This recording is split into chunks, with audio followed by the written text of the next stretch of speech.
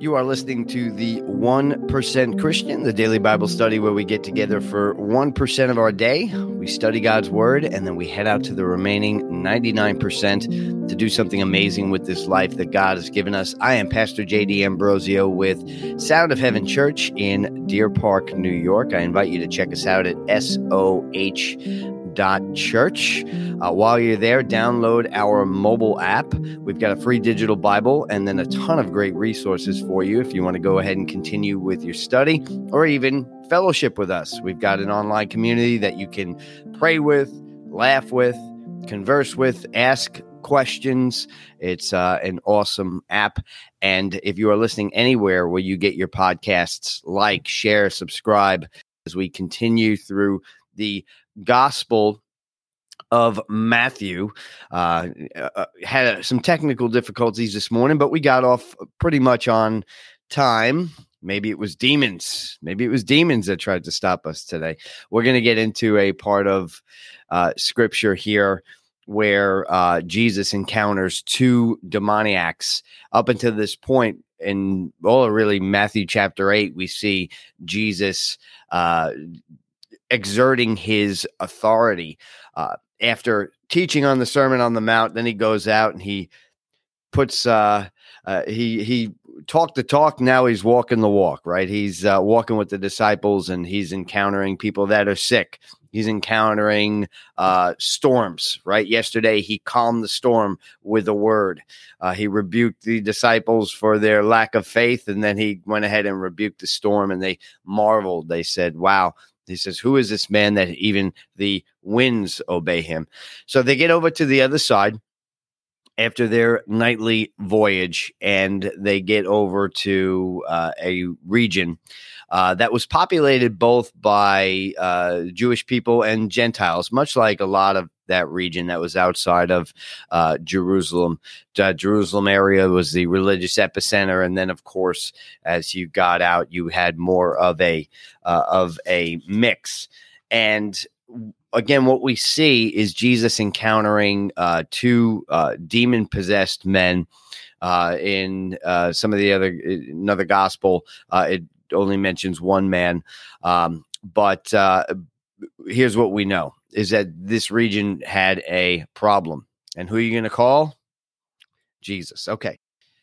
All right. So we're going to be in Matthew chapter 8, verse 23. Oh, I didn't change that. Okay. Matthew chapter 8, 28 to 34. We'll get it together. Not every morning's perfect, right? You just got to be willing. God's not looking for perfect. He's looking for willing. And I woke up willing this morning to share with you. Okay. So we know Jesus is coming over in the boat. It says, when he arrived at the other side in the region of the Gadarenes, two demon-possessed men coming from the tombs met him. They were so violent that no one could pass that way. What do you want with us, Son of God? They shouted. Have you come here to torture us before the appointed time? Verse 30. Some distance from them, a large herd of pigs was feeding. The demons begged Jesus, if you drive us out, send us into the herd of pigs. He said to them, go, or some translations say, be gone. So they came out and went into the pigs, and the whole herd rushed down a steep bank into the lake and died in the water. Those tending the pigs ran off, went into the town, and reported all this, including what had happened to the demon-possessed men. Then the whole town went out to meet Jesus, and when they saw him, they pleaded with him to leave their region. Okay. So obviously we're dealing with what is being coined as demons. The demon is the Greek word daimonion, if I'm pronouncing that correctly, daimonion. And it means devil, means God, lowercase g. It is referred to in regards to inferior deities.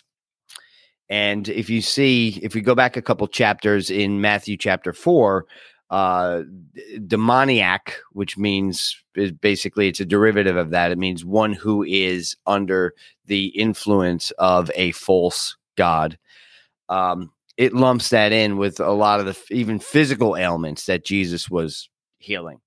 So it's interesting, and I'm not here to get too far into demonology today. I've spent probably the last 13 years studying in this and being part of deliverance ministry. Deliverance ministry is basically where you help people to get through the various oppressions in their life.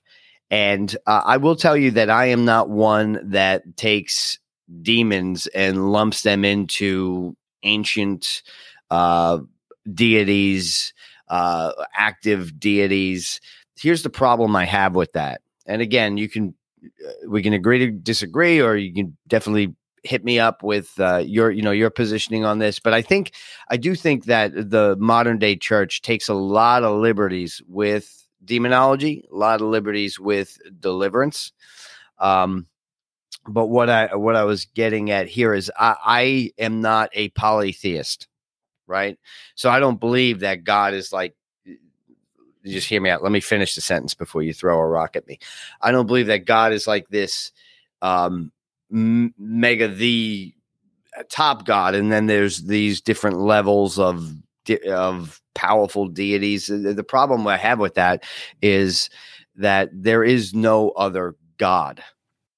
So again, I'm not that these are active false gods or lesser gods. That's dangerous, I think, in my terms of giving these things that much power. So when I teach today, I'm going to do it around what we know demons are. Okay. Demons are oppression.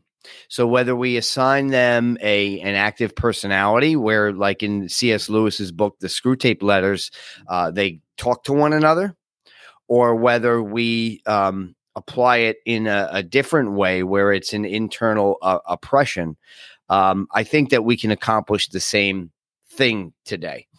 And Fran just mentioned on the live stream, deliverance is a great ministry.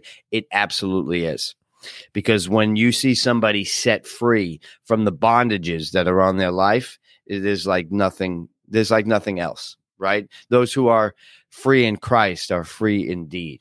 Amen. So here's what we know. We know that this region was under oppression. Okay. And we can absolutely say demonic oppression. It's exactly what the scripture tells us. And we know that the people of the region, it says that these two men were terrorizing that part of the region so much that they couldn't even walk down there. So what the people would do is basically avoid that region altogether. They would walk around it. And as I was praying on this particular set of scriptures, I thought about, even in our own lives, there are things that are terrorizing us, maybe have done it for a long time.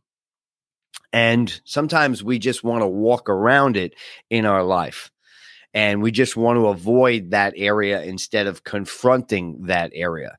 And what we see, unannounced and, not expected, is Jesus coming into this ministry, this region with his ministry, and now confronting what had been bothering them the whole time, and most likely would have bothered them their entire lives, because unconfronted oppression, unconfronted inner turmoil doesn't just go away. Sometimes it has to hurt bad enough for us to let God inside and shine his light on those areas. It's not that God doesn't know that you're dealing with these particular things, but it's really a matter of allowing him to deal and allowing you to deal with those things as well. So if you've been harboring things in your life and they just seem to be sticking around for too long, you've got to allow Jesus to confront those things, because without it, they're just going to run roughshod and keep going and probably grow. unchallenged.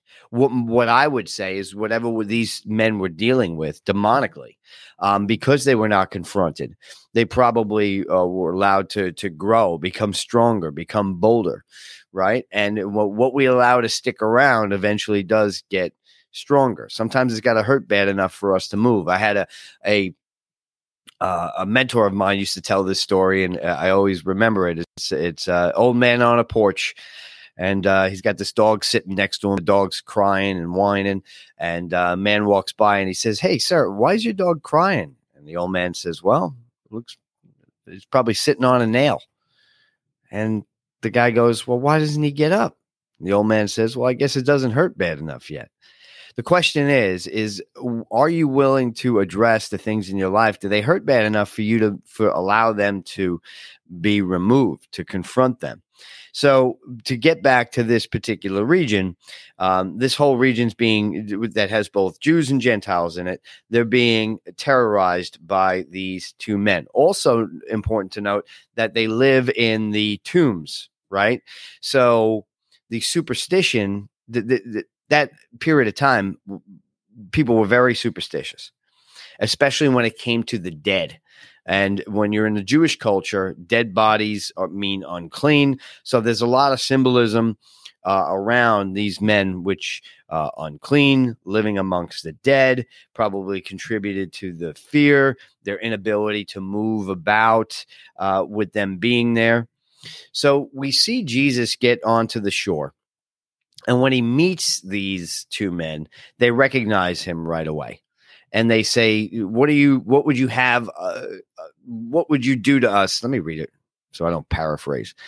They begged Jesus, if you drive us out, send us into the herd of pigs. But before that, they said, have you come here to torture us before the appointed time? If you drive us out, send us into the herd of pigs. They recognize, what I want to point out here, they recognize Jesus. They recognize his power. And if you remember, Jesus is the light of the world, right? What does light do? Light exposes what is in the dark. And we often are afraid to allow God to expose what is on the inside of us because what? We've been conditioned to think God's going to meet us with condemnation, with suffering, with punishment. But in John chapter 1, it says that when the word became flesh, he came what? Full of what? Full of grace and full of truth.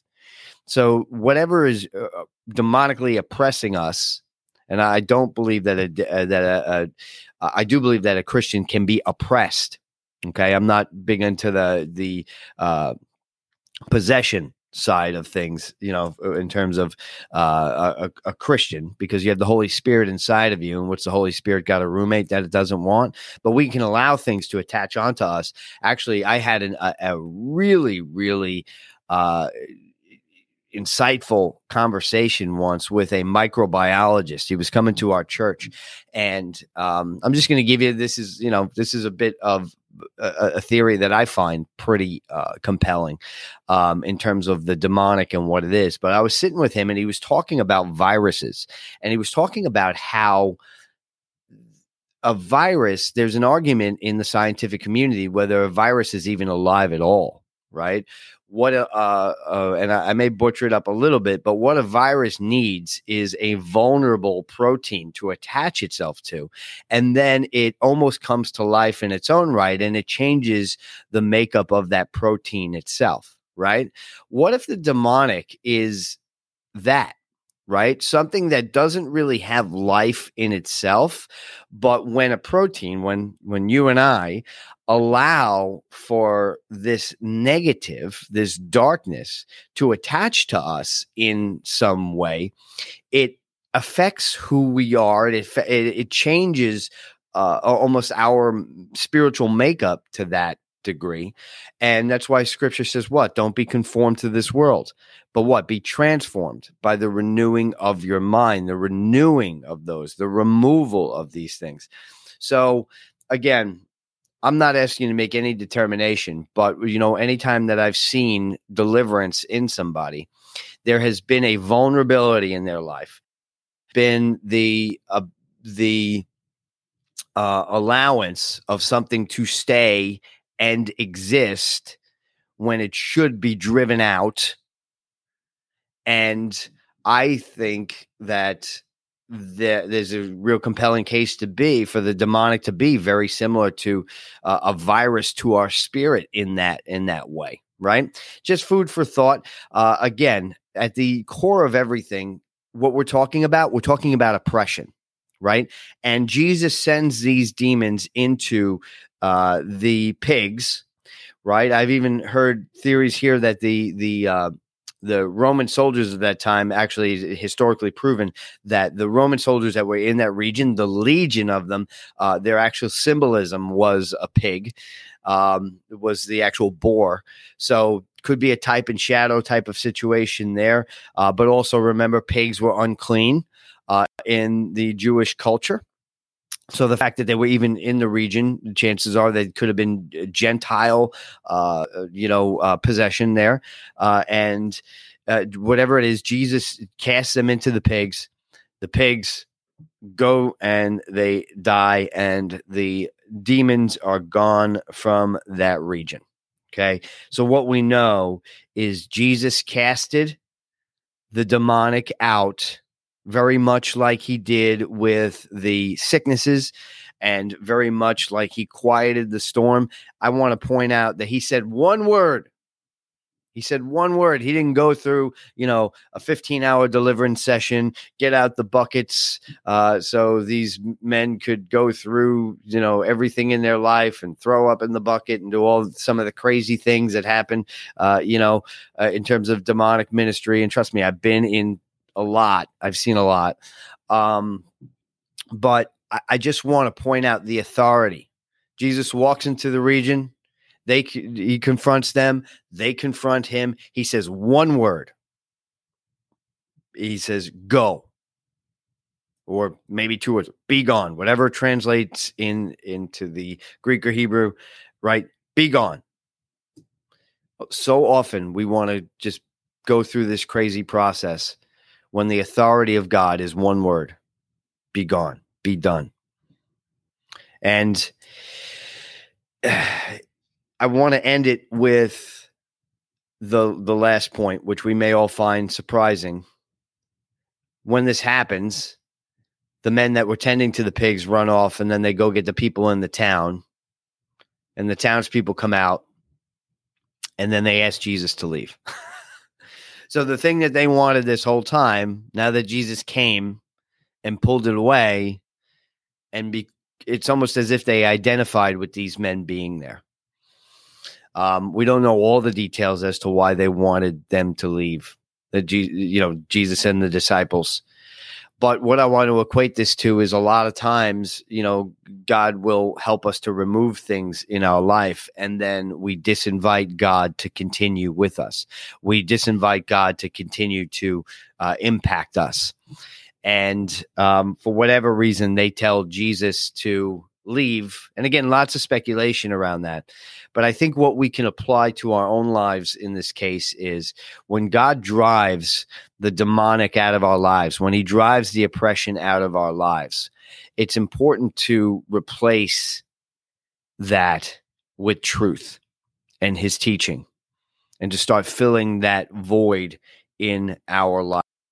They had a tremendous opportunity to have Jesus hang with them and stay with them and teach them, and possibly even teach them how to remove this situation in the future themselves. As we'll see in Matthew chapter 16, Jesus tells the disciples, I'm giving you the keys to the kingdom. And Jesus is teaching them these things. So these people in this region had a tremendous opportunity to allow Jesus to not only drive out the oppression that was in their lives, but to better equip them to deal with it on their own. And they ruin that opportunity because they disinvite God. So my prayer for you is that today is that you would confront the oppression that is in your life that has been terrorizing you for a long time. Doesn't belong there. All it's doing is contributing to fear, contributing to superstition in your life, and you are not able to move about the way that you are called to move about because you are allowing these things to be there. And I believe that Jesus is knocking on the door of your heart today, and he wants to confront these things that you have allowed to live in the dark places in your heart. So I feel like very strongly the Holy Spirit would be putting on your heart the areas of your life that you've got to let Jesus confront. And when he does that, his authority and his power is going to drive these things out. But when he does, be bold enough to then allow him to stay and allow him to work on you and allow him to heal you. Because I guarantee you, Jesus left this region and then they were, they said, well, I'm glad that that's done. But you know what? I'm afraid this is going to happen again. What if it happens again? Well, Jesus would have dealt with them as to what would happen again. Jesus would have calmed those fears. And even when we temporarily get rid of these things, what happens is we live in fear that they come back. And then what happens is that we end up worse off than we were before, or we allow it in our life. So today I pray over you where you are, that you would allow Jesus to even heal the places where he's driven out the oppressions, and that you give Jesus a permanent residence in your life. Yes, the Holy Spirit is inside of you, but the more we allow Jesus to have an active role in our life, the more victory we'll have. The more we'll be able to move about freely in this territory that he's given us. Your life is a ministry. This world, this generation is territory that God has given you. Don't allow oppression to keep you from places where God wants you to rule and reign. Amen. Let's pray. Father, in the name of Jesus, I thank you for all my brothers and sisters that are with me today. Lord God, I pray over their life. I pray that they would first confront the oppression. Then they would allow you to drive that out with your love, with your grace, and with your truth. And then when you drive this oppression out of their lives, that they would allow you to play an active role in their healing, in our healing, and in our rule and reign of this territory that you've given us, this life that you've given us. In Jesus' mighty name. I'm Pastor J.D. Ambrosio with Sound of Heaven Church in Deer Park, New York. Check us out at soh.church. Went a few minutes over. I hope that's fine. I thought it was, give me some feedback whether you thought this was a good study. Ask any questions that you would like. You're listening to the 1% Christian, the daily Bible study where we get together, for 1% of our day, and then we head out and do something amazing with this life with the remaining 99%. Go do something amazing today. I'll see you tomorrow. We're done with Matthew chapter 8. Tomorrow we start Matthew chapter 9. Have a great day.